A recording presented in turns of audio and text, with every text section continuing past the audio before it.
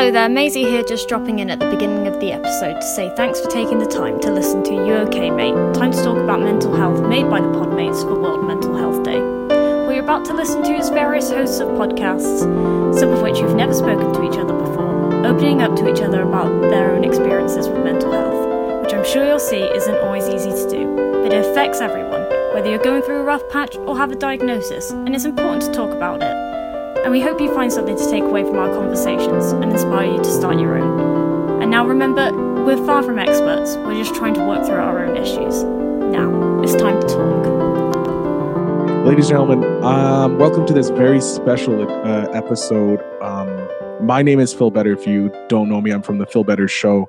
Today we're going to be talking about mental health. Right sitting next to me, I have Dante. Dante, please introduce yourself. Hi, I'm Dante. I host Play D&D, if you don't know who I am. And sitting next to Dante, I have Zach. Zach, please introduce yourself. Hey, I'm Zach. I'm from Let's Get Contextual and The Weekly Nerd. Excellent. So this is a very special episode. So if you're listening to this on either Dante's feed or Zach's feed, this is maybe seem a little strange. This is a special episode we're doing in conjunction with fellow podcasters from England. They have one episode, we have one episode. This is the North American edition since we're all from North America. This is a podcast that's specifically about mental health and how it affects each of us individually and as a group or as in your own family unit, if you will. So does anybody want to jump in, or would you prefer that I start with how mental health affects me personally? Yeah, go ahead, man. You start, and then we'll jump in after. Having listened ahead to your pre-recorded conversation with your brother, I thought that was really interesting. So I'm interested in hearing your take. So, all right, your side of it. Excellent. So what I'll do is right now I'll throw it to myself and my brother in a pre-recorded message, and then I'll come back and I'll start talking about how it affects me. Thank you so much, Philip, for that great intro to this pre-recorded conversation about mental illness that I'm having with my brother. My brother Chris lives with paranoid schizophrenia. It's something that he's been living with for the last 11 years of his life. And I was so grateful that he was able to, he chose to come on and have a mini conversation with myself that we can add it into this giant conversation. Now, I'm going to give the floor over to Christopher just to introduce himself and tell you a little about himself. Go ahead, Chris. Hi, I'm Chris. I'm 31 years old. I've been living with paranoid schizophrenia since I was 20. I'm a Gemini. I'm a Gemini. All right. So you said you've been living with paranoid schizophrenia since you were 20 years old. Yeah, that's correct. So throughout the whole of your 20s, have you've been living with this illness? So nearly half your life, you've been living with this illness. Yeah. Okay. Have you seen a change since you first were diagnosed till now? Yeah. When I was first diagnosed, I'm going to try and put it in context, okay? When I was first diagnosed, picture this giant weight on your shoulder and your neck. It would keep your head from lifting, right? So you would stare at the ground. Okay. And if you would look up at somebody, you would feel like you're infringing on that person's rights. So you would always keep your head down. You would never look up at anybody. Then if, say we were in like a mall or something and you would hear a part of a conversation, say like a certain word of the conversation that the person was having, your mind would flip it a whole story around that one word and then be a negative towards you, you know? Okay. And now that I have my medication properly, that took like about 2.5 years to get the right cocktail, I'm doing much better. Okay.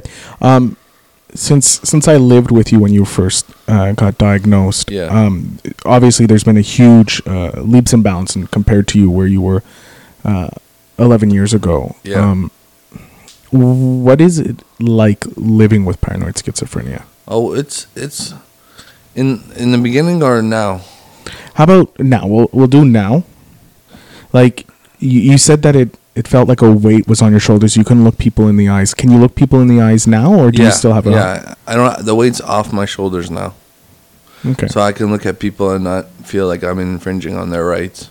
Okay. How has having paranoid schizophrenia changed your view, if you will, on how your illness that you live with or any mental illness is displayed in the mainstream media? Well, I dislike the media when they say that he's a killer and he's a killer because he's a schizophrenic. You know, like most schizophrenics won't kill anybody; they mostly hurt themselves first. You know. Okay. So, yeah. So regarding you dislike the fact that the media probably portrays a schizophrenic as someone who is violent, aggressive. Exactly. When it turns out that 90% and maybe even 99% of people with this mental illness that live with it probably are harmless, are more hurting themselves than anything else, right? Yeah. Have you seen, in the 11 years that you've had this mental illness, have you seen a change? Yeah. Well, in the media's portrayal. Well, Bell Let's Talk. Yeah. Is doing a great thing. They're making waves in the mental health community. Okay, I'm just going to stop you right there just so I can explain what Bell Let's Talk Day is. Okay. Because I don't think some of the people here know. Every year, usually, is it January or February? It's usually January, February, March. We'll say one of those 3 months. The first 3 months of the year, Bell, a major telecommunication company, yes, named after Alexander Graham Bell, the guy who created the telephone, they donate 5 cents for every retweet, every tweet, every like, and every view. The view is most recent, and now it's Snapchat. This hashtag Bell Let's Talk. They have a video that they say if you watch this video, every time someone watches this video, there's 5 cents donated, and it is huge. Each year they've broken the previous year's record, we'll say. So this is something that really happens, and please, if you ever do see the hashtag Bell Let's Talk or see it's tweeted or anything like that, it's trending on Twitter, I would suggest they don't discriminate. It could be all over the world. Please do use that hashtag. Retweet it. If you're tweeting out, use the hashtag Bell Let's Talk, or even in French, it's Nous parle Bell, something like that. You see it, just retweet it, tweet out, just add it to the end of your tweet, and you are helping donate 5 cents to mental illness and getting the conversation started. So, Chris, please continue. I'm sorry for that interruption. What was the question again? Have you seen a change in the way the media is now portraying and society are looking at mental illness in the last 11 years? Well, people are more open to talk about it, and the stigma is going down because people are talking about it, you know? Now, do you find that it's more females or males who are talking about this? Oh, I don't know. I think it's 50-50. Okay. And how does it feel when you see celebrities talk about them having struggles with mental illness? I think it's great because, like, people look up to celebrities, you know? So, like, if someone you look up to says, oh, I have a mental illness, the people looking up to them will be like, oh, okay, that seems normal now, you know? It's like everybody has it, you know? Okay. Now, what is something that you want to get out there regarding having living with a mental illness? Like, is there something you want people to know? Is it? I just want, if you're diagnosed with a mental illness, it's important to see your doctor regularly and stay on your medication. Don't get off your medication. Okay, it's important to stay on your medication because your medication is gonna be what helps you get through it. Because I know a lot of people with mental illness, they start on medication, then they get off on medication, and then they go down. But stick to your medication; it's gonna help you get better. Now, you say that people stick with your stick with your medication. I can say, from living with you and your illness, it did take a while for your medication to the right cocktail. Find the right cocktail, the doses, and all that.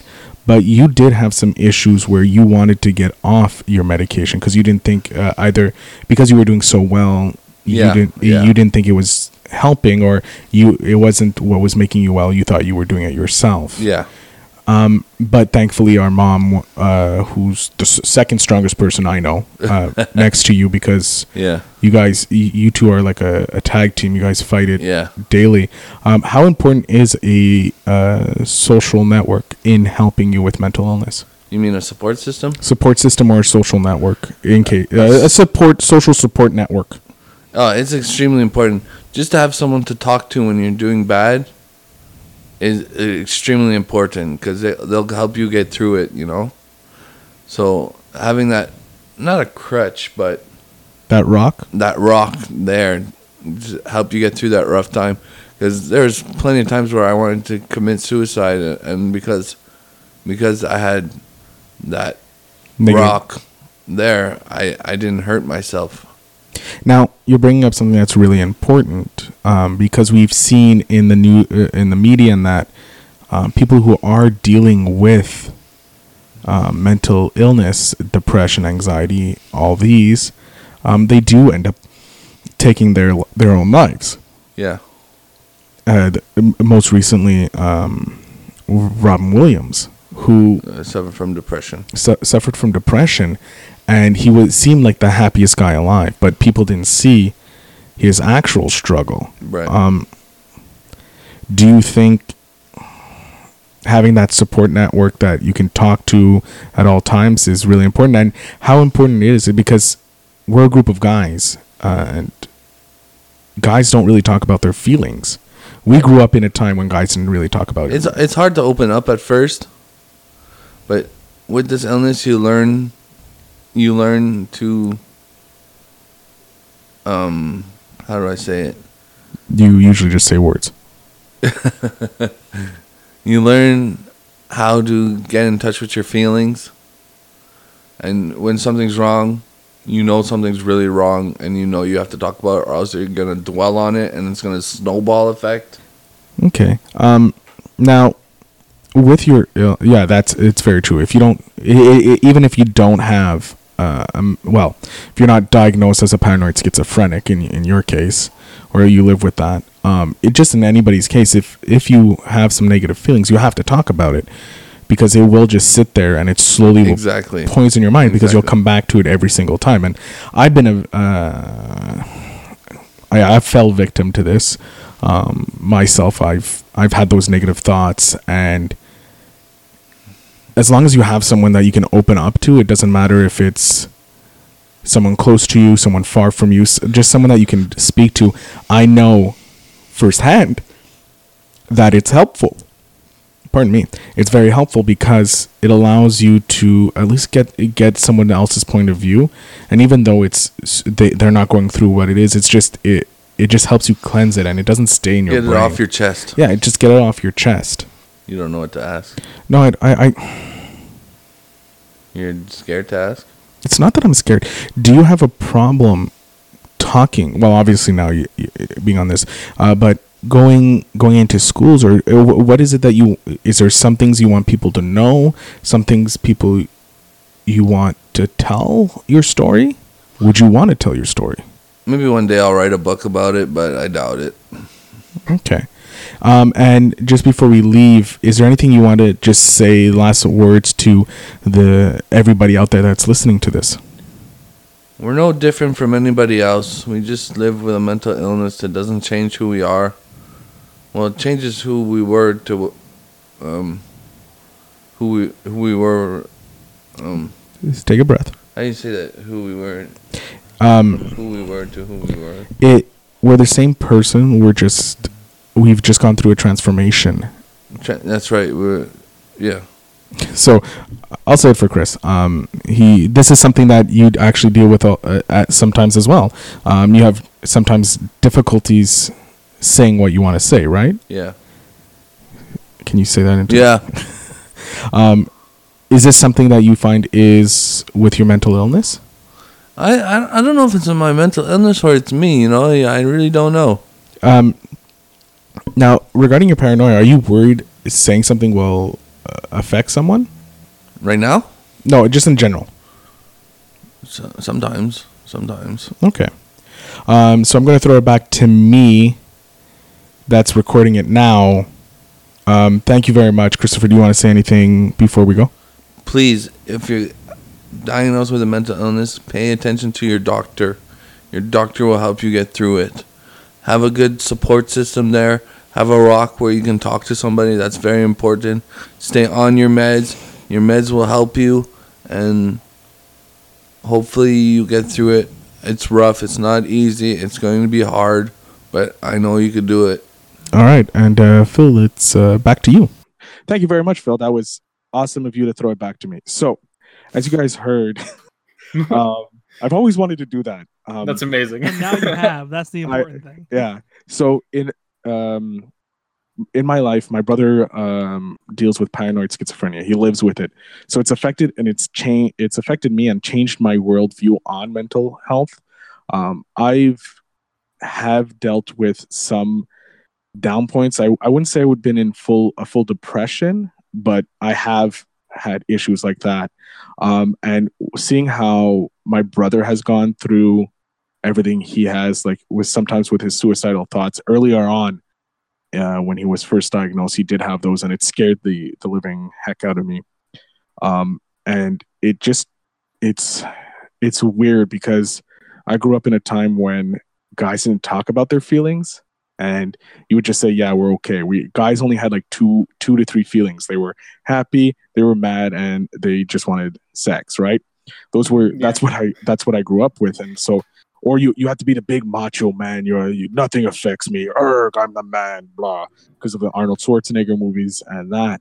So I always had that image of the guy. He's always the Rock. He doesn't change. And then I realized he definitely doesn't have feelings. Doesn't have feelings. He doesn't know what feelings are. He's always happy. He's either happy or mad. That's it. That's all. There's no gray, and it really affected me when growing up.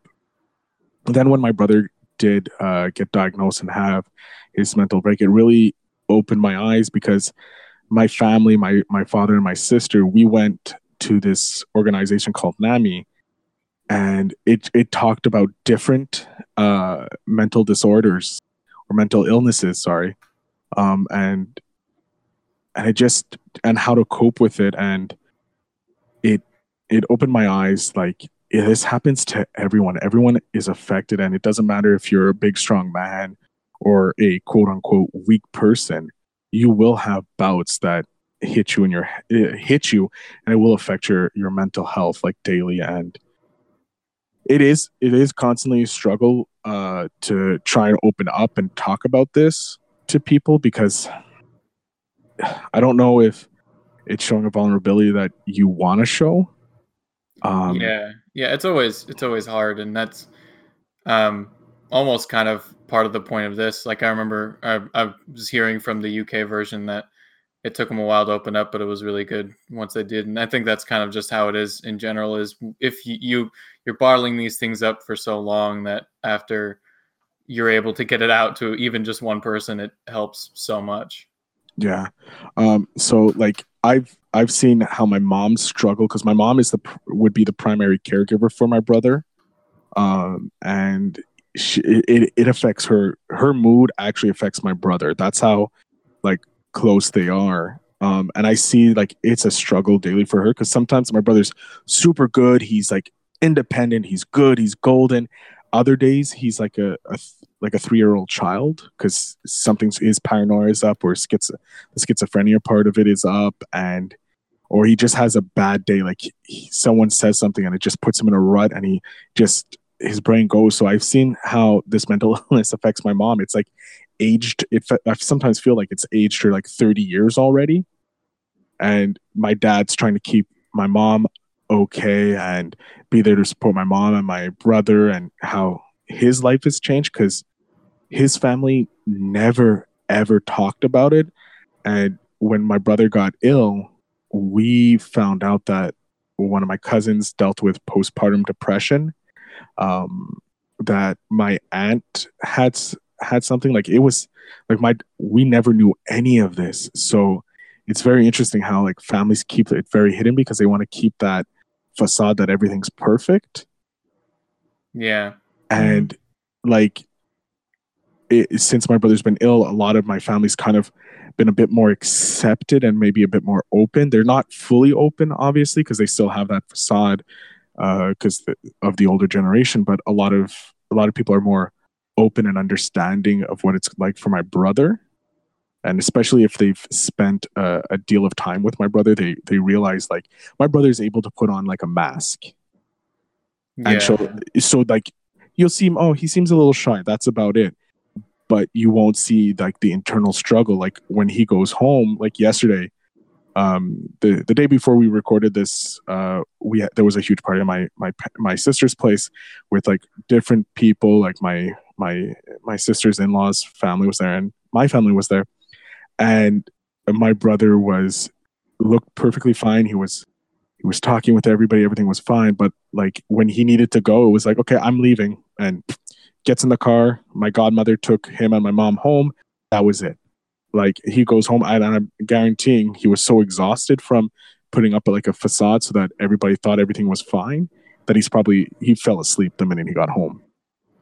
So that's how mental illness, I feel like I've taken all the time. Mental illness really has affected me personally. Like I've dealt with some bouts of depression, if you will. If I don't feel it's a full depression or deals with depression, but I've felt down and like struggles with my brother or family members and that. So, and then the fact that my brother lives with paranoid schizophrenia. So that's how it affects me. Yeah. I do. I have a question. With your brother having paranoid schizophrenia, did that ever affect you in almost making you feel like your problems were not as important because your brother had an actual like a mental illness that can be diagnosed and medicated? Like, does that make sense? Yeah, no, I get. You're trying to ask me like, do I look at like, oh, my little depression here? That's nothing compared to what my brother has. Yeah, or even like not even like now, but was that ever a thought that went through your mind as you're growing up with your brother? I can't really say yes or no. I guess in some ways it may have, because I would be like, okay, I have to be strong because I have to be strong for my mom, my dad, my brother, my sister. I tried to be the rock, like be the strong guy, the man of the family, helping out when I could. And so I guess I would like push some of the negativity out and not deal with it, which obviously is never a good thing. Yeah, just bottling it up. Because I used to have, when I was really younger, like in I'd say my preteens, I would say maybe from 8 to, I want to say 14, I was very angry as a child. And I used to like just swallow my rage, and it would blow up every once in a while. Yeah. And then I would just swallow the rage, blow up, swallow, and that. So, but around 13, 14, I started meditating. And that helped with my anger and that. And it does sometimes help with when I have like those bad days, like you just had a bad day at work and you're just like, everything's just going wrong, and you just feel the stress and it starts pushing you down. And then the meditation sometimes helps, but also it just gets you into that, like my brother said, it just gets you inside your head, and you just compound the issue, and it just grows larger and larger. So I think maybe when my brother first got diagnosed back when he was 20, so that I would have been 23, 24 at the time. 22. 22, yeah. I would have been about 22 when he got diagnosed. I may have, for the first like 2 to 3 years, maybe was like, Phil, your thing doesn't matter compared to how your brother's doing it. Like your brother, Chris, is really dealing with this much harder thing. What are you complaining about? Yeah. So, but a bit later on, I realized like, no, yes, Chris has his own things he's dealing with, but your things are just as important. And if you don't concentrate it on yourself and your mental health, it could be more damaging in the long run.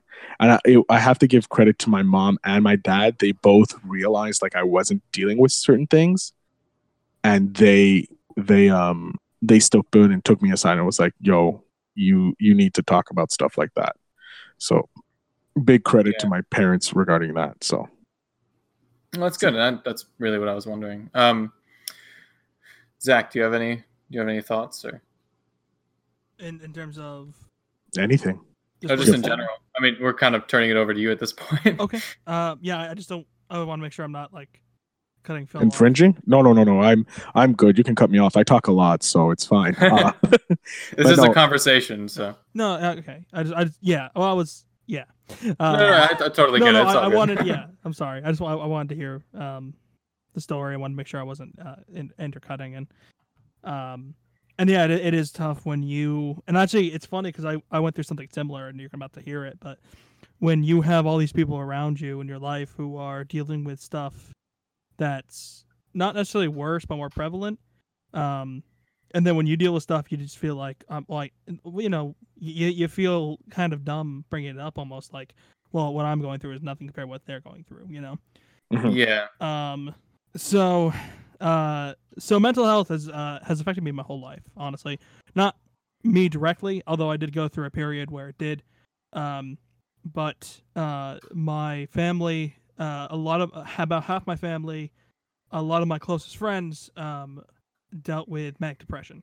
And manic depression is something that just doesn't go away. It's a chemical imbalance. And the biggest thing about it is that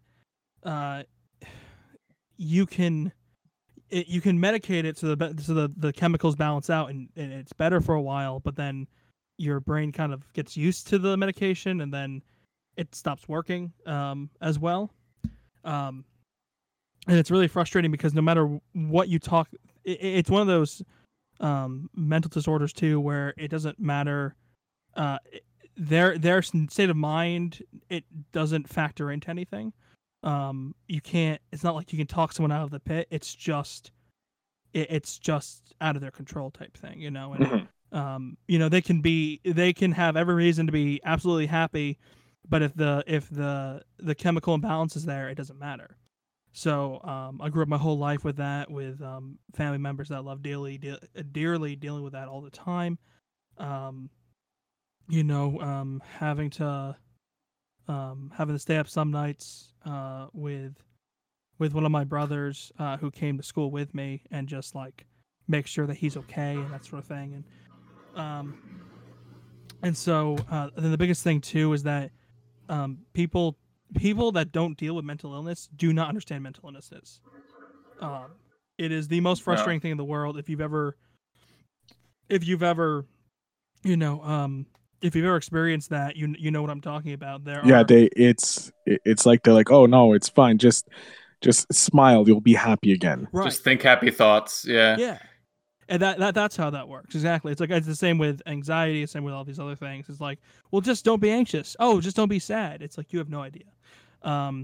It's worse in a I don't want to. I think I do think religion in general gets bad enough rep as it is, but it's worse in a religious context because I've had people tell us that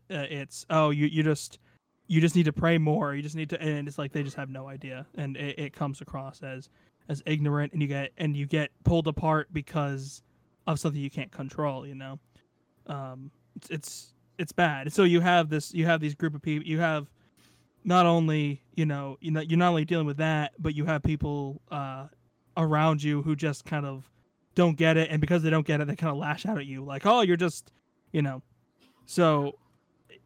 It's incredibly important that people understand that just because you don't understand how mental illnesses work doesn't invalidate the people that have the mental illnesses. No, it's something you don't understand. Yeah. Yeah. And the thing is too is that even if you're not born with a mental illness, there are things that you can be pushed. I think if you ever experience true despair, you'll have a much better understanding of other people. You'll have a much better understanding that it's like, oh, it's not as simple as I can just tell people to not feel that way anymore. It's a terrible thing to go through. But I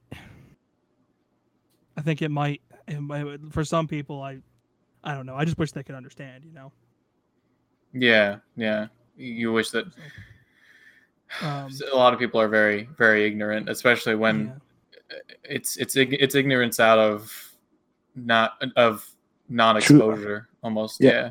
Yeah. And it's like they're choosing not to try and learn. That's what one thing I learned when, like, I'm before when my brother first got diagnosed, or well, not diagnosed. He was just after he got diagnosed. I was very um, quiet about it. Like, I wouldn't tell people about it because I was not that I was embarrassed, but I knew how much negativity in like from the media and that Yeah. talked about um, talked about how like paranoid schizophrenics are violent, they're this, they're that. And as my brother said, like a large portion of them, they hurt themselves. Like my brother was actually hitting himself a lot of times. He was, like he said, he tried to commit suicide, and it's mainly them that they hurt. And so like once I realized that, I started like being very open and honest about it, and people actually started asking questions, like they wanted to know, and they started opening up and saying, yeah, like, no, I have this family member, or I know this friend of mine has it as well. And I felt like they were somewhat relieved Mm-hmm. that they could actually talk about it. Yeah. Yeah, exactly. And when you can't talk about something, it doesn't. And that's actually kind of what happened to me. I for my experience with, and I don't even know, Dante. I don't even know if I told you this.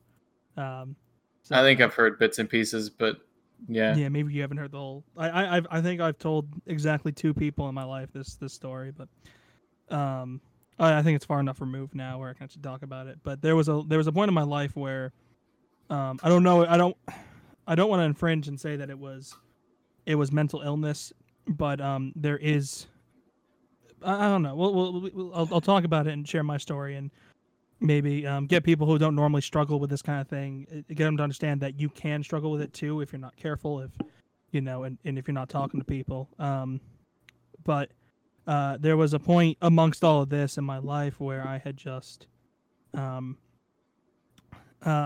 begun to just to hate myself. You know, I kind of there were things I began to realize I needed to grow past and get better at and become kind of a better person, and I was stepping up to that challenge. But simultaneously, as I was beginning to try to become better in multiple ways, I began to just despise myself and just hate myself in every aspect of myself, and I began to hate how I looked, and I began to hate how I acted, and I began to hate everything, and I mean, to an extent, I still kind of deal with that today. But I hit a really really bad point, and for a while I started hurting myself, because I'd never been through anything like that before in my whole life, and ended up having to talk to someone and having to work through it and having to realize where the line was between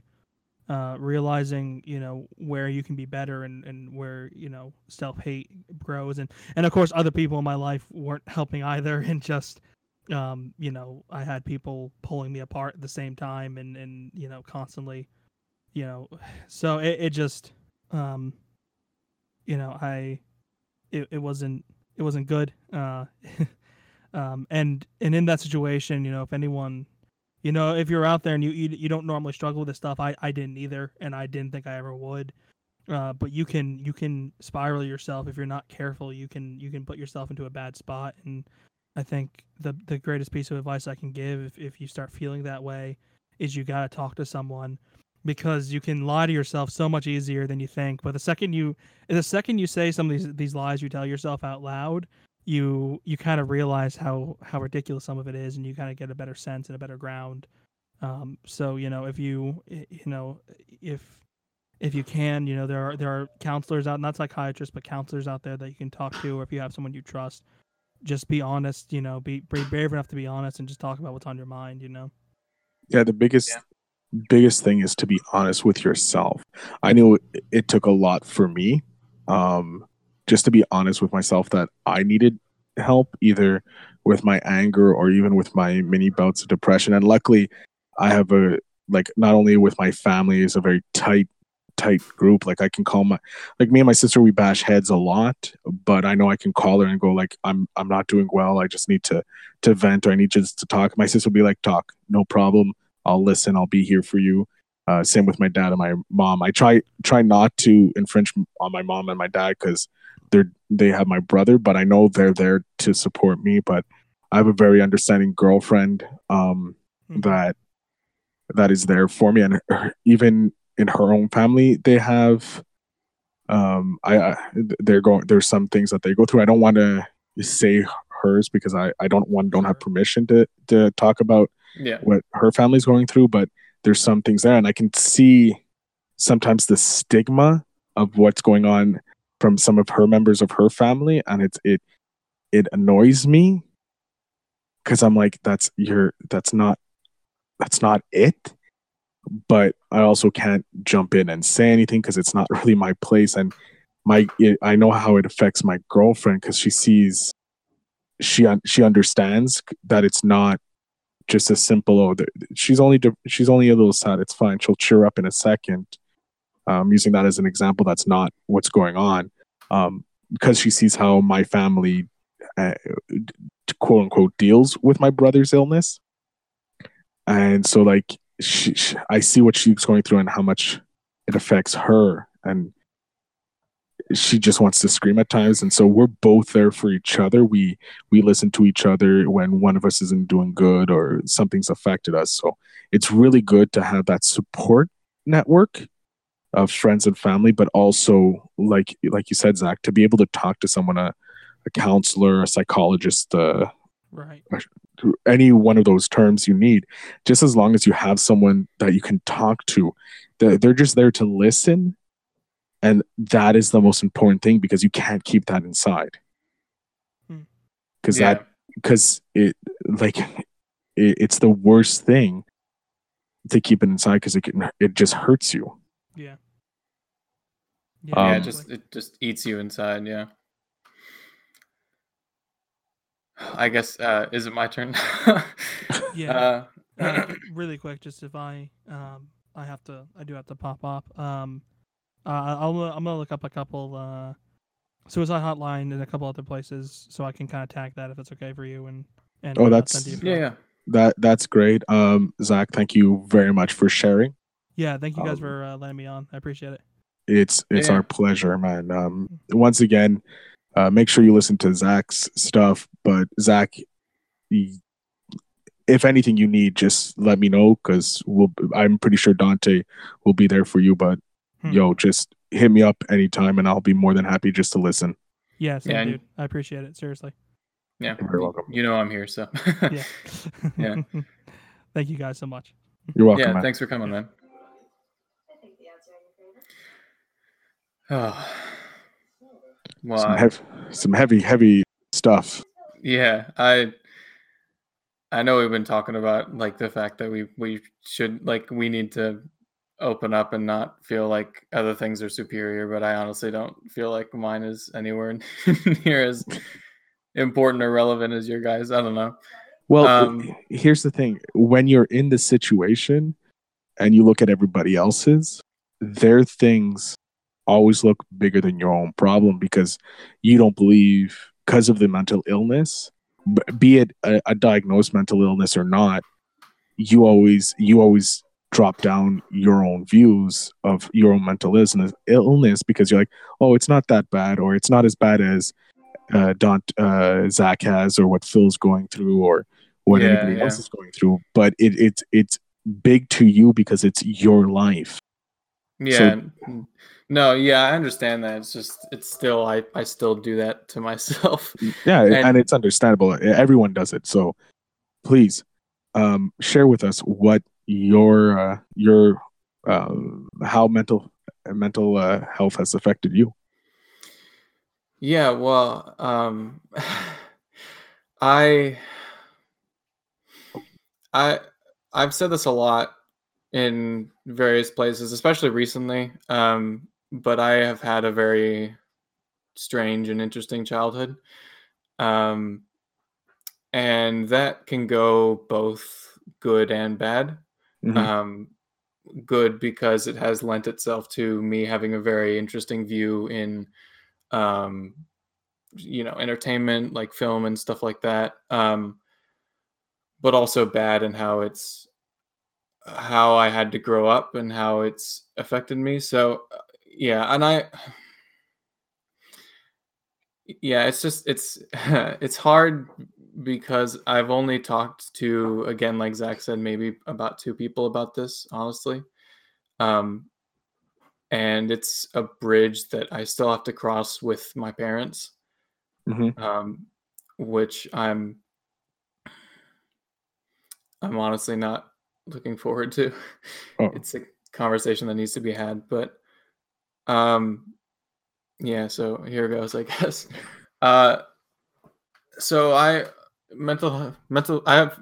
have not had any direct, um, not any, but in my family there weren't any, um, people diagnosed that I was in direct contact with, diagnosed with mental illness or anything like that. Um, so I don't have the view that you and Zach have of having actual, like, a direct contact with that, of with a sibling or something. okay. Um,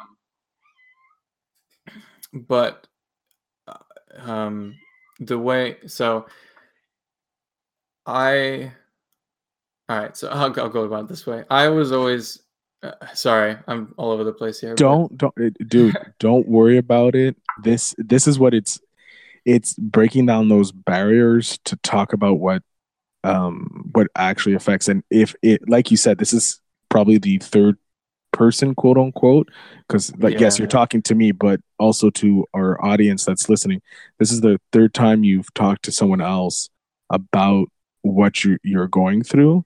So obviously I fully understand how nerve-wracking it could and I don't want to yeah. put words in your mouth or make words or No, feelings that you're no, having. I understand. No, yeah, you're totally right. Nerve wracking, and like it always gets my heart rate up, and I physically get shaky a lot, and I slow down and trip over my words more.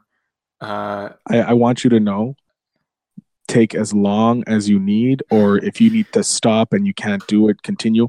That's cool, because that I don't want to affect your mental health in dealing with what you're about to share with us. And that's yeah. something that's very important. Like, Well, please, thank you. if you need to stop, like, you're like, okay, I can't continue, cool, we'll do the rest of the episode, or we'll take a break and we can come back to it. But just know, Yeah, like, you're the right now the quote unquote star, and you decide how we continue. If you don't want to continue, we don't continue. If you want to continue and push through it, cool. But just know, like, it's up to you. I will not ever force you or anybody that is to talk about what they're dealing with. yeah. No, I understand. Thank you that for that. Honestly, no, I just describing how I get almost like, um, honestly, I think of, if anyone's watched Legion, if you watch like episode 1 of Legion where David's getting interrogated, that's like how I get when I talk about this stuff. So, yeah, but so I guess I'll start with, I was raised, homeschooled Christian home. So mom basically raised me, Mhm. raised me, taught me, especially in my formative years. And a lot of it was good, I think, but um one thing that she always pushed was that, always to strive further, always set the goal higher. um so if you say your goal was to, um this is a stupid example, but to, like, write an essay or something, like, I'm like 5, so the Yeah. goal is to write an essay. um she would be like, all right, your goal is to write an essay. that's within reach. So set a goal that's even higher, that's just barely out of reach. So you're basically, always pushing yourself. Um, and I don't like to brag about myself. But I am pretty quick with things, with learning things usually. Pretty much all of school came to me really well, really easy, except languages. So especially math, I would kind of just scoot by, like it was really easy for me. Um, and because of that, mom would always push me, right? She would always push me to go further and do better with stuff, and on one hand, I think that that's a good mentality, because you do want your children to continually, work harder and, And strive succeed. to better themselves. Yeah. Um, but at the same time, that really um kind of made me feel inadequate when I didn't hit that goal, you know? Mhm. Um, so like when I was, probably around 11, 12, mom would always show me um these stories of um prodigies that went to college at 15 and are now teaching, and are now teaching college classes at, 17 or whatever. And she was like, if you have the brain to do this, she was kind of like that. Mhm. Um, and I totally understand her mindset behind it and where she was coming from, but at the same time, I also understand how that affected me, and so I always felt inadequate, like I wasn't good enough, you know. And so that, yeah, so, and that's kind of playing into, what I was even saying just about like comparing my story to yours and Zach's, is like, um, I would always compare myself to these incredible people that are so intelligent and, went to college at 15. And so I always felt like I was never good enough because I wasn't, going to college at 15. Um, even though I was doing, well enough for myself, it was always a comparison. Um, and so that beat me up for a long time. Um, and also another thing that kind of played into me, um, my, I don't, I don't want to go into the specifics, but something happened. It's art. Keeping it in the dark almost makes it sound worse, but um, something happened in my parents' relationship fairly early on. I'm really bad with times when I think back, but I'm going to say probably in the years somewhere in the range of like 11 to 13. Hmm. Um, and I am the oldest of 5 children. So just to kind of give a setting of the scene, almost, I am 19 right now, and then I have a brother who is 14, and a sister who's 13, no, 12. A sister that's 12, and another sister that's 11, and then another 5-year gap, and my little sister who is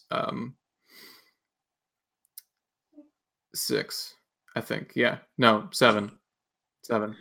It's really hard to keep track of. Don't worry. Don't worry. I Uh, barely know the ages of my own siblings, so it's fine. yeah. So, but I was the oldest, and so that on its own means that you have kind of responsibilities almost right off the bat. You have to help out with your little siblings. But because of what happened between my parents, again, that makes it sound worse than it actually was. But I don't know. It definitely affected the family overall. But because of that, mom relied on me a lot more, and uh, you know, confided in me, and I don't know. I it was it was just a lot for me at the time, and I love my mom to death. I really do. But her relying on me so much essentially meant that I had to grow up really quick. Um, so on top of not having a very good opinion of myself and always downplaying anything that I did, I also uh, w- ha- had to be very mature for my age. Um, and that is a big reason that I hate bragging. It sounds like bragging, but that's a big reason that I am so mature now. Um, is just because, at 13 I had to be a 16-year-old, you know. Yeah. At 16 I had to be 18. It was that kind of a thing, and I don't know. It was part of it was what was expected of me. I had to, help out with the siblings, and I was receiving I was being leaned on by my mom a lot. But also part of it was just me being like, well, I've got to help. I've got to, suck it up, that kind of a thing. And so that caused a lot of pushing things down, pushing emotions down, and just kind of growing up really quick. Um, so um, all of that kind of added up to when um, I was 16, I started dual enrolling in college. And so I dual enrolled in college for my last 2 years of high school. So I did, it is more than most high schoolers do, but I hate that so much. But Don't worry about it, man. It's fine. but I always was like, well, I could have, if I had worked harder, if I had been better, I could have been here at, 14, 15 or something, Mhm. whatever. So it was always kind of that of just me down, Putting yourself, beating yeah. myself up. Yeah. Um, and yeah, so that all ended up to my last 2 years of high school, also slash my first 2 years of college. I met a lot of really good people, including Zach and my wife. Uh, but it was also really hard back home with the family and everything. And it was hard because I'd gotten a car. Because of all the stress at home, I did, you know, I was kind of out of the house almost as soon as I could be. I had my driver's license as soon as I could. I got a car once. I'm pretty sure I was still 16 when I got my first car, and I had earned up the money to buy it myself. And I've had a job since I was like 15, 16. So it was a lot of pressure, because mom was pressuring me to still be involved in the family. And then I had the pressure of college, which honestly was some of the easiest schooling I've had. uh, but it was still, difficult. And then I had the pressure of what I wanted, which was to be with my friends and not have to deal with the stress at home. Um, so that ended up to a lot of conflicting emotions, which added up to a lot of bottled emotions that were constantly at war with each other, which added up to quite a few breakdowns of just crying for about half an hour to an hour in the basement. Um, and yeah, so that, yeah, and um, it's still been kind of difficult because since after my, it was also mom was also pressuring me into, not just mom, a lot of people were pressuring me into a certain career field, specifically, engineering, because a lot of people thought I was smart. And Well, you are smart. yeah, I don't know. I feel like on some level I might have just been playing it up. I don't know. I honestly don't know. But I like I did robotics for 3 years. But if someone asked me to build a robot, I don't know if I could. Um, but I don't know if I played it up like that, or I don't know, but just it, yeah. So there was just a lot of expectation. Yeah, no. And so um maybe that's why I got into film so much, was just to kind of get away from that. The expectation of engineering, and that irritated a lot of people. Yeah, I don't know. In some ways, I almost feel like my life so far has just been a lot of disappointments to some people, and not in the way of downplaying myself, but in the way of people were hoping that I would, go in engineering, and I didn't. And then uh, a lot of my family is in Pennsylvania, so they were hoping that I would stick around there, and I moved out here, so out to Michigan. So I don't know, but over my life, a lot of people, mostly my family, have had expectations for me, and I've kind of had to let them down. You Um, Sorry, go ahead. no, I don't want to say you let them down. Because you're doing things like, yeah, you're one of the most humble people I know. Like just just saying what you went through and saying, yeah, it's not as insane, or it's not as big of an mental health issue that I went through with my brother, or Zach went through with in his. But you were dealing with something even, because it's not that it's less than what I've gone through, and it's not that it's more than what I've gone through. It's completely in a different world of what I went through with my brother, or what Zach went through in his issues. You Yeah. you were dealing with a lot of pressure on yourself, that you were putting on yourself, because you wanted to make sure that you were meeting the standards that you thought your mom wanted. And I don't want to diss your family at all with what I'm about to say. So it's not anything negative from your family, but your family was, it sounds like, putting a lot of pressure on you, specifically your mother, with showing you like you said in the beginning, okay, your goal is an essay, but you should be aiming up here to write a novel or whatever.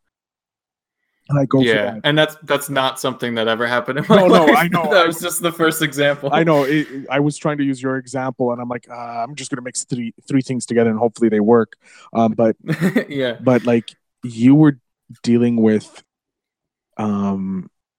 mental stress on your own, and even you even said that you broke down a few times and Oh cried, yeah, like at least 3. Yeah. and like And that, it was literally just weeping in the basement for like about an hour. and the fact that the situation with your family, that your with your parents, that happened, and that forced you to grow up and not be a typical teenager, and that which is which is also on top of the pressure that yourself are putting on your, like, you're still,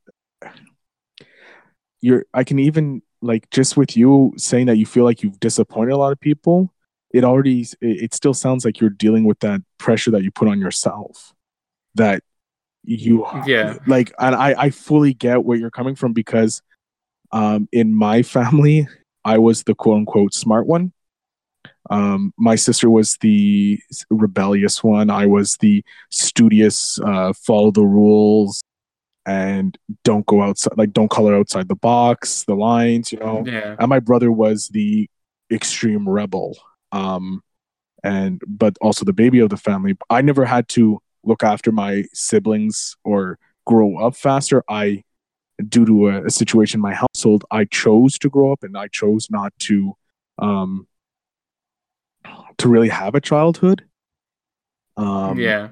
And I just, And I get that. like the only times that I ever feel like I act my age almost, which, I mean, that in and of itself is kind of just a social standard. Um, but is just what, but the only times I ever feel or felt like I was acting my age was with my friends. And so maybe that's again part of the reason that I, as in my later teens and when I had a car and I was going to college and everything, I spent more and more time with them. yeah, because from what I can understand, and I'm far not a mental health person or practitioner or expert or anything like that. I can only speak from where I grew up and where I came from and how I dealt with this. Like, you were looking for the escape to be and to find out who you are. And I don't think, personally, I don't think you failed anyone or you disappointed anyone, because they wanted you. And obviously, I don't know if this is blowing smoke or anything like that in your direction, but you can't have those expectations placed on you as a person or as a child or anything like that. And yeah, hoping that your child is going to be an engineer or pushing your child to do better at school, that's fine, but there is a limit, I think. Yeah, and I'm and I don't know. I don't know how want much to of this sound like I'm bashing your mom, because I bet she was doing the best No, job she yeah. could do as a That's- parent. And Yeah, obviously that's all parents want to do. Like, I'm completely worried that I'm going to be a horrible father, because I'm going to be Oh yeah. putting my standard towards my parents, how my parents were. And yeah, my parents make mistakes. It's terrifying. My parents honestly have said, we've messed up. We tried to be the best parents we can. And in my book, like, my parents didn't ever forced us, or like, they said, did you do your best job? Yes or no. If you felt you did your best job, great, we'll support you. But if you didn't, like, that's on you. Like, that's how my parents did it. And I was not in a situation like you were, where your mom was always pushing you to strive to do better. But I would be putting the pressure on me that I should have been doing better, because is this the best I could do? So yeah, and that's what it turned into, is that my mom wasn't always like, I don't want to make my mom sound like, like like a general, haggling almost, like, like always that, telling me to do better, because after after most of elementary school, a lot of my schooling had to be through other people, because she just didn't have the knowledge to be able to teach me further. And so through that, it was all me doing it to myself. So I get that. Like, and I don't want to bash my mom at all. I love my mom, and she 100% did the best that she could. And that's all anyone can do, really. And I honestly think like, this is sad, but I honestly think that, if / when, I or you have kids, we will disappoint them in some way, like, we're gonna fail. We're human. Yeah. So like and so they'll your children will have different problems that you'll overlook because you are trying to teach them in a way that they don't have the problems that you had. And so because of that, you'll hopefully avoid the problems that you had, or but you will probably give them new problems essentially. Like you can't, it's unavoidable. Yeah, you can't. So I'm not, yeah. It's very interesting. Like, I don't want to sound better than you in any way, because I'm fairly not. I'm the most flawed human I think I've met. And you have the problem of staying humble. I don't have that problem staying humble. I beat myself up a lot more than I should, but it's just the way I have, because I've been bullied most of my life because of my weight. I'm a larger than normal person, giant teddy bear, if you will. But a lot of people used to make fun of me because of it, and that was one of the reasons I was really angry. But I used to put pressure on myself, and I know what you're going through, and you sound like you're on the right path. And I don't want to say, oh, it gets better, because it doesn't. No, it doesn't. No. It doesn't. It gets better if you realize, like, the voice that's telling you that, oh, you're disappointment to this person because you didn't do this, or you didn't get an A, you got only an A, you should have got an A plus, or you like the 110%, not just 100%. That voice, I want to say it's a negative voice, because it does push you down, and it can push you into a depression, because you start beating yourself up mentally, and you just don't feel like you're a good person. And it is, I would say, a form of depression. It may not be like, oh, a pit of despair depression, but it's beating yourself up. I'm probably like, there's probably a psychologist or someone's listening yelling at me right now going, you're an idiot. That's not the proper terms. You're providing false information, but this is the best way I can describe it.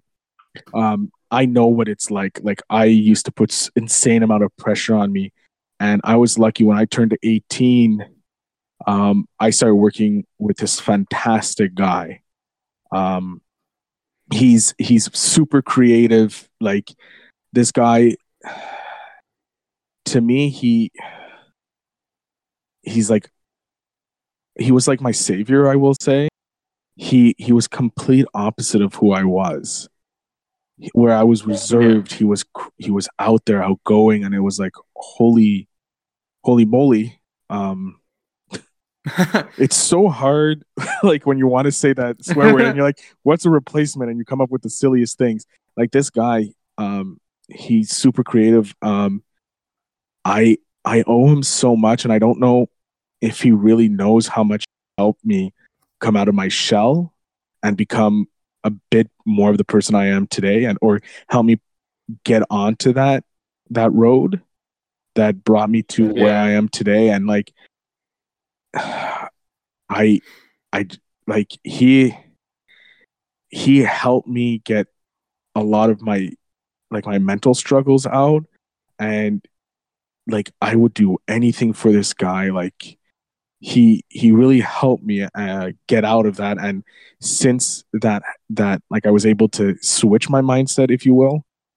My main goal, like, every day, like, even with my brother, his mental illness, and just be there for my brother, because I know that that's what he needs, or be there for anybody with who needs just a voice to an ear to listen to. But I know which I'm just rambling right now. Yeah, that's what I did, though. It's fine. And I totally understand. Like Zach has helped me a lot.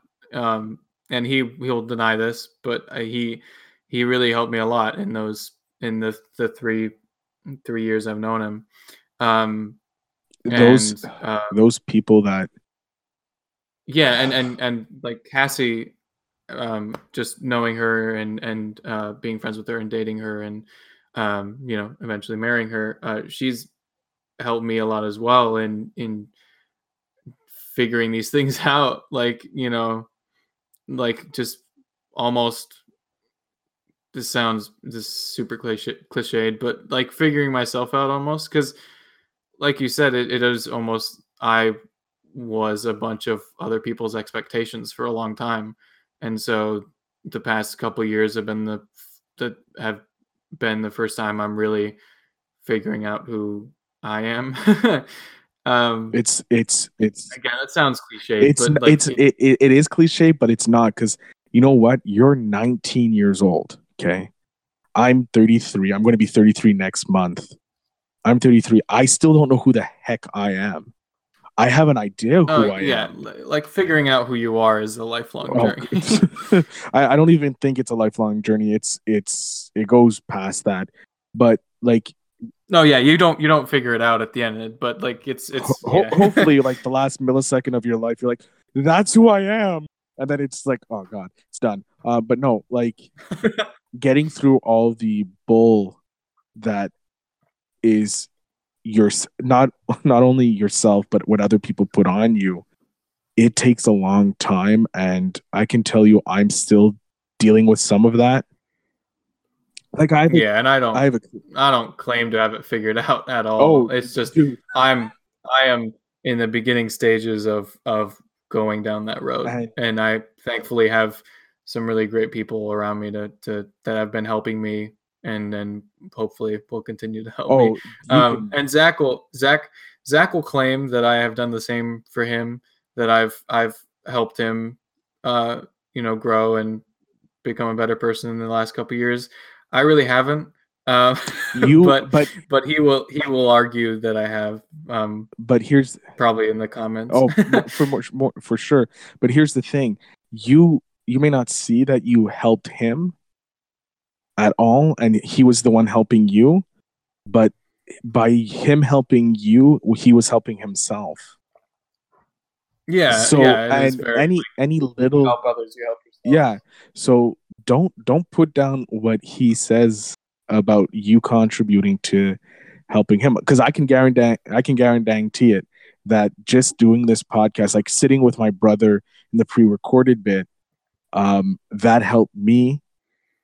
Sitting here talking with you and Zach, that helped me, because it's like, okay, I'm working through some of the things. Like, I don't think I've told many people that about my buddy like actually helping me from when I was 18. Like, my girlfriend knows, because like I tell her everything, because, well, she's my girlfriend. Yeah, and your significant other knows everything about you. It's scary, and it's really unnerving, because I also have a trust issues.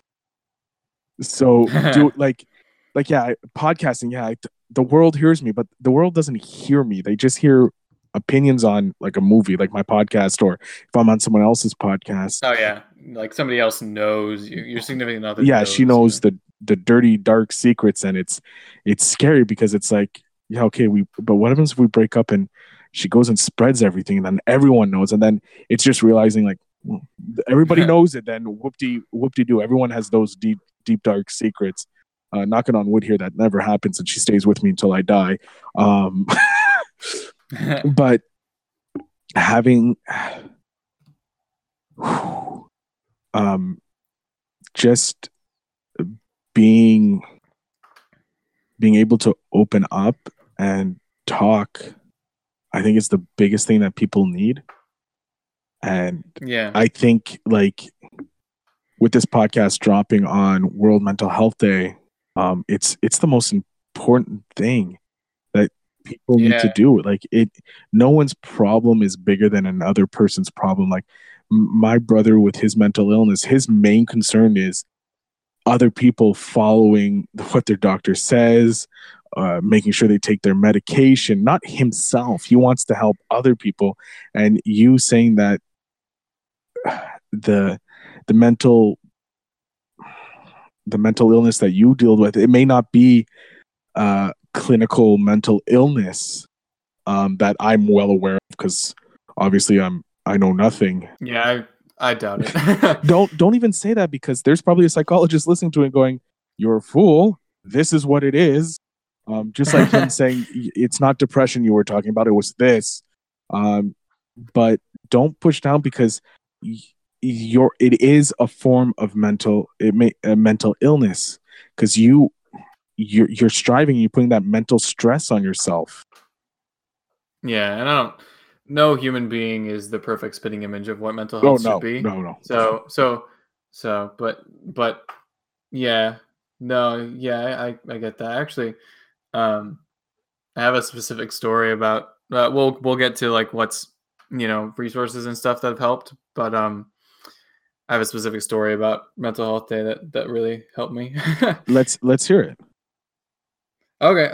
Yeah. So, this past year when I was 18, I did a semester at Penn State. Ooh.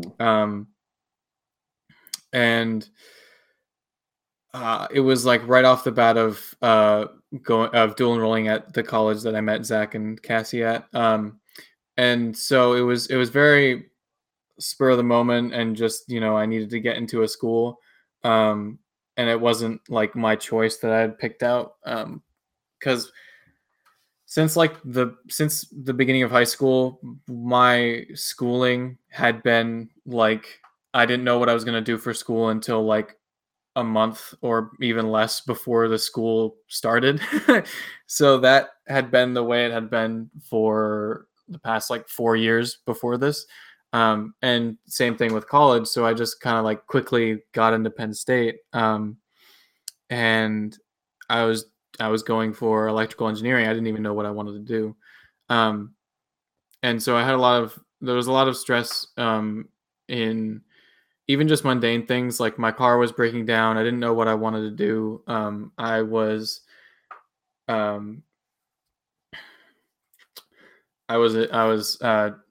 dating Cassie, and I was seeing where that was going, and I had the pressure from a lot of different areas. So that was potentially one of the most stressful semesters of my life. Although thankfully Cassie was there to help me out. But and the schooling was hard. The school was hard, and I didn't know what I was doing, and so it was just a lot of. And in the first week of school, or the first month of school, I changed classes and majors like at least once, just trying to figure out what I wanted to do. And also I had the stress of I didn't have money for this. I still don't, but so all of that added up to a lot of stress. But what was really cool was Penn State actually did a mental health day where we still had classes, but it was one of the days where the classes, I didn't have as many classes that day. And what they did was I think they extended lunch or something like that, and they cut off the second half of the day and they crammed everything in the beginning, something like that. But they had the mess hall, and just outside the mess hall and everything was set up with a bunch of activities, and the whole idea was just, hey, take a break and just have some fun. Like literally there were bubbles that you could blow, and people were, and like college students were just blowing bubbles. Like it was so nice. Like they had free snacks. They had this big blow up game thing where you would like put a bungee around your waist and you would jump into the middle of this the blown up Bouncy castle. Yeah, but it wasn't a bouncy castle. It had like a certain amount of balls in this little middle pit thing. Okay. And the bungee cord like just barely extended up to that pit. So you'd like launch yourself, grab some of the balls and bring them back to like your bag, and then, do it again. It was a little game, right? But it was just something fun to do to get your mind off of the fact that you are in college. Like, and it was great. And then like I specifically remember we played that game one or two times, and then we ended up sitting in the lounge playing like Smash Brothers, Super Smash Brothers for like 2 hours. And it was amazing. And we had like snacks and everything. It was just so like just amazing to just sit back and not have to think about anything. Like just like the school was like, hey, it's mental health day. Just take a chill pill. Don't think about school. You're good. Just why don't you chill and play a few games and just, have a little food. and that was like so refreshing. I honestly wish everywhere would do something like that. Yeah, I think the biggest thing with universities and that is the stress. I think Yeah. because like And it's funny because I dual enrolled at college before, but once the money was coming out of my pocket, it was so much more stressful. yeah, like Just that semester, and just so people know, I left after that semester. I was done, and so I haven't had school since then. I don't know what I'm doing, but yeah. So it was. you know what you're doing. You're helping people through podcasting. You're doing something that you enjoy. Yeah, no, but I mean, like, I didn't get a degree. I can tell you what. That was a big thing too. Was that was a stress since like middle school. Oh, so I don't. Yeah, it's look, if a that 75-year-old can get his degree at 75, I think you're fine at 19. I'm just saying, look. Well, yeah, but like my mindset, and this is just totally out. This is not the purview of this podcast at all. But mine's like, why spend the time and money to get a degree when you're too old to use it? Yeah, like, no. In the 75-year-old, you're 75. You've got like the average life expectancy of 5 years to use it. Like, I think that doesn't make sense to me. I think it was just a goal of his, but yeah, I dude, that's fine. That's fine. But like, I don't know. Like, I know what you're thinking. Like, without a degree, I can't do this. I can't do that, because you hear all in society while you're growing up that, oh, you need a bachelor's. No, now you need a master's. No, now you need a PhD. Now you need 8 PhDs to get a job anywhere, and it's like, that's so much stress. Yeah, it was hard too. Like just even getting the job that I have now, it took over 6 months. Like I'll say I'm 33. I don't have a degree. I'm fine with not having a degree. Yeah, would a degree probably help me get a higher paying job? Probably, but do I want to put the stress on myself? Because I had to. My parents paid all the way through. In Quebec, we have CEGEP, which is pretty much grade 12 and 13, but it gets you theoretically ready for university, because you pick your own classes. You have that freedom to go to the class or not go to the class. But yeah, that makes sense. It gets you kind of used to, because the high school, it's all regulated, right?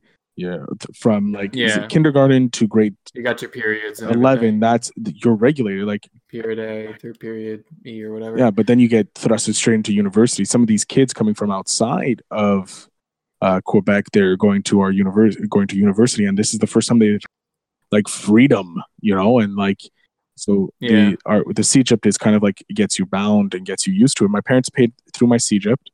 And then you go to university, and my parents were like, if you want university, you have to pay for university yourself. So I was working full-time, doing full-time classes, like, and I ended up dropping classes because I just couldn't mentally handle it and physically handle it, because of burnout in that. And I know what it's like. Like, I can't even, like, I was in sociology. Like, it's not technically hard. I call it BSing 101. It's a little more than that, but it's like you're writing essays pretty much, and you're doing stat work. But going to Penn State, which is, it's a big school. It's a known school. Yeah, I didn't go to Maine. I was at Maine campus. I was at one of the satellite sister campuses. Oh, okay. Yeah, the satellite campuses. That was near home. So because I didn't want to ship out, but still, like, it's Penn State, or it's like Penn. Just to paint a picture, so I had my rickety old 1992 car. Was it a Civic? Was it a Civic? No, it's a Cavalier. Ooh. Which I got for super cheap. That's, consistently breaking. And then so I had a part-time job where I was making minimum wage. And I that was barely getting me by just in the money, like just in my weekly fees. Like literally, basically all that money went to gas. Because I would go to school, which was a half hour there and a half hour back driving. And then usually I'd go to other school to see Cassie and Zach and everyone. And that was another 45 minutes from the Penn State campus. And then I'd go home, which was like 15 minutes from the other campus. So I was driving all around like every single day. And it was just a lot of stress of the fact that like I literally, for a long time, I didn't have over $40 in my account ever. And that always went to gas. Thankfully, the Cavalier was pretty efficient on gas. But that was just gas money to get everywhere. But I didn't want to change anything. And it was just a lot of pressure. And I hadn't paid a dime of the semester at school. I'm barely paying it off right now. Yeah, it was crazy and just, yeah, a lot of stress. And so that mental health day was really nice. It was just time to just relax. I can only imagine this. Like, I know a few. Oh, and also, sorry. Go ahead, man. Oh, I was just gonna say. Also, I wasn't eating right because I wouldn't eat breakfast because it was just a stage of not eating breakfast. And then I'd go to school, and a lot of times I wouldn't eat there either because it cost money, and I didn't want to have to take, leftovers and all that. And then because, I didn't want to have the burden of trying to get leftovers out of my family when they're already, giving most of the leftovers to dad for work. Mm-hmm. And then, so I wouldn't eat lunch. I'd have like a snack, or when I had the money, I'd buy lunch, and I did it for a little bit in the beginning of the semester. And then I realized I don't have money. So I just didn't for most of the rest of the semester. And I would have maybe a snack if it was free, or one of my friends would buy me a little bit of lunch or something, or share. And then I'd go to the other campus, CSU, to see Cassie and Zach, and they would usually feed me dinner. And then I'd go home and maybe eat a little dinner. So I would basically, I wouldn't eat for most of the day and then have a lot of food at night because I would, I'd get fed from either friends taking pity on me, or I'd go home and eat dinner after everyone had already had dinner, like, late, getting home late and everything. And that habit like screwed up my weight. like I'm not anywhere near fat or anything like that, but that definitely, like, because I was how you're like accidentally fit at 16, like you just kind of are for some reason.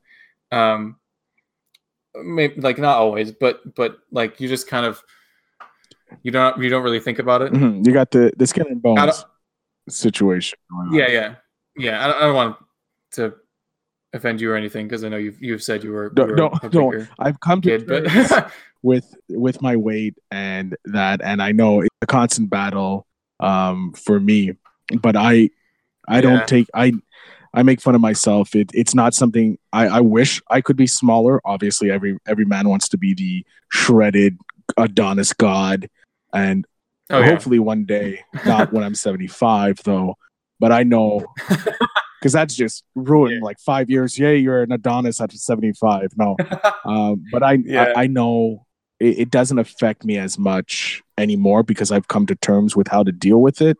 So don't worry about offending me that you're a skinny mini Adonis going on over there.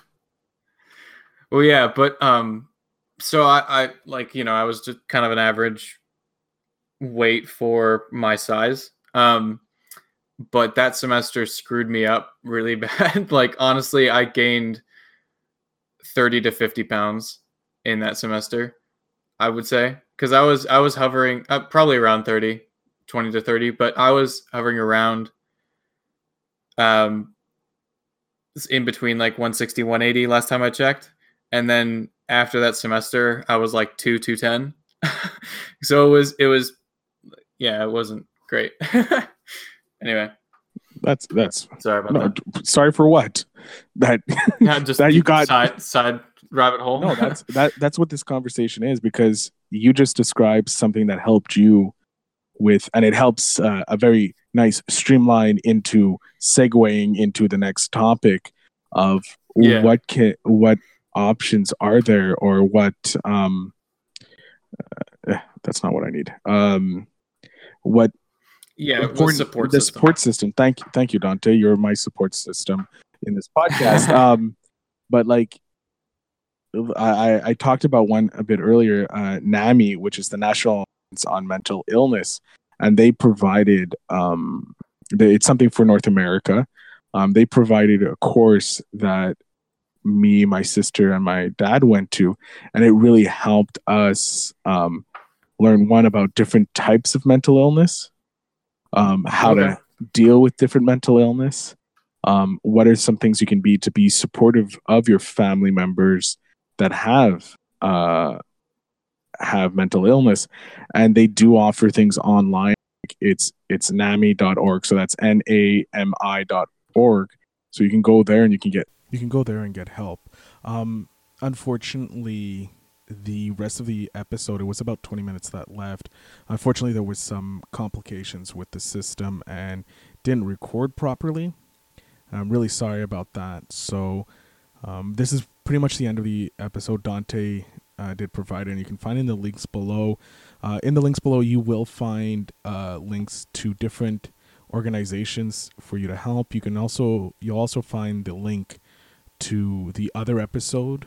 There's actually 2 UK episodes, so you get a chance to hear other people's. I highly suggest you guys listen to it, because it is important to know that you're not alone. So if you are in Europe, if you are in North America, if you are anywhere in the world, know that there are people going through the exact same thing you guys are, and you're not alone.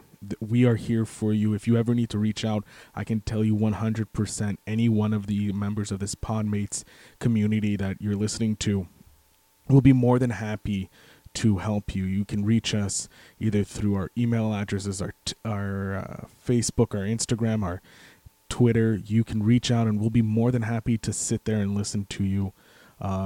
We're not experts by a long shot, but we all have our own little things that we've all gone through, and we will be more than happy to be the ear that you need to talk to. But if you do have a serious problem or anything like that, I do suggest going to talk to someone, a professional, because they are the best ones that can help you. Again, I want to thank Dante, Zach, Maisie, and everyone else in the Podmates community. Thank you for doing this podcast with us, and I want to thank you specifically, you, the person listening. Thank you so much for just listening to this and just sharing it. This is something that we decided to do as a group, and I'm so glad we did, because mental health needs to be talked about. Again, thank you so much.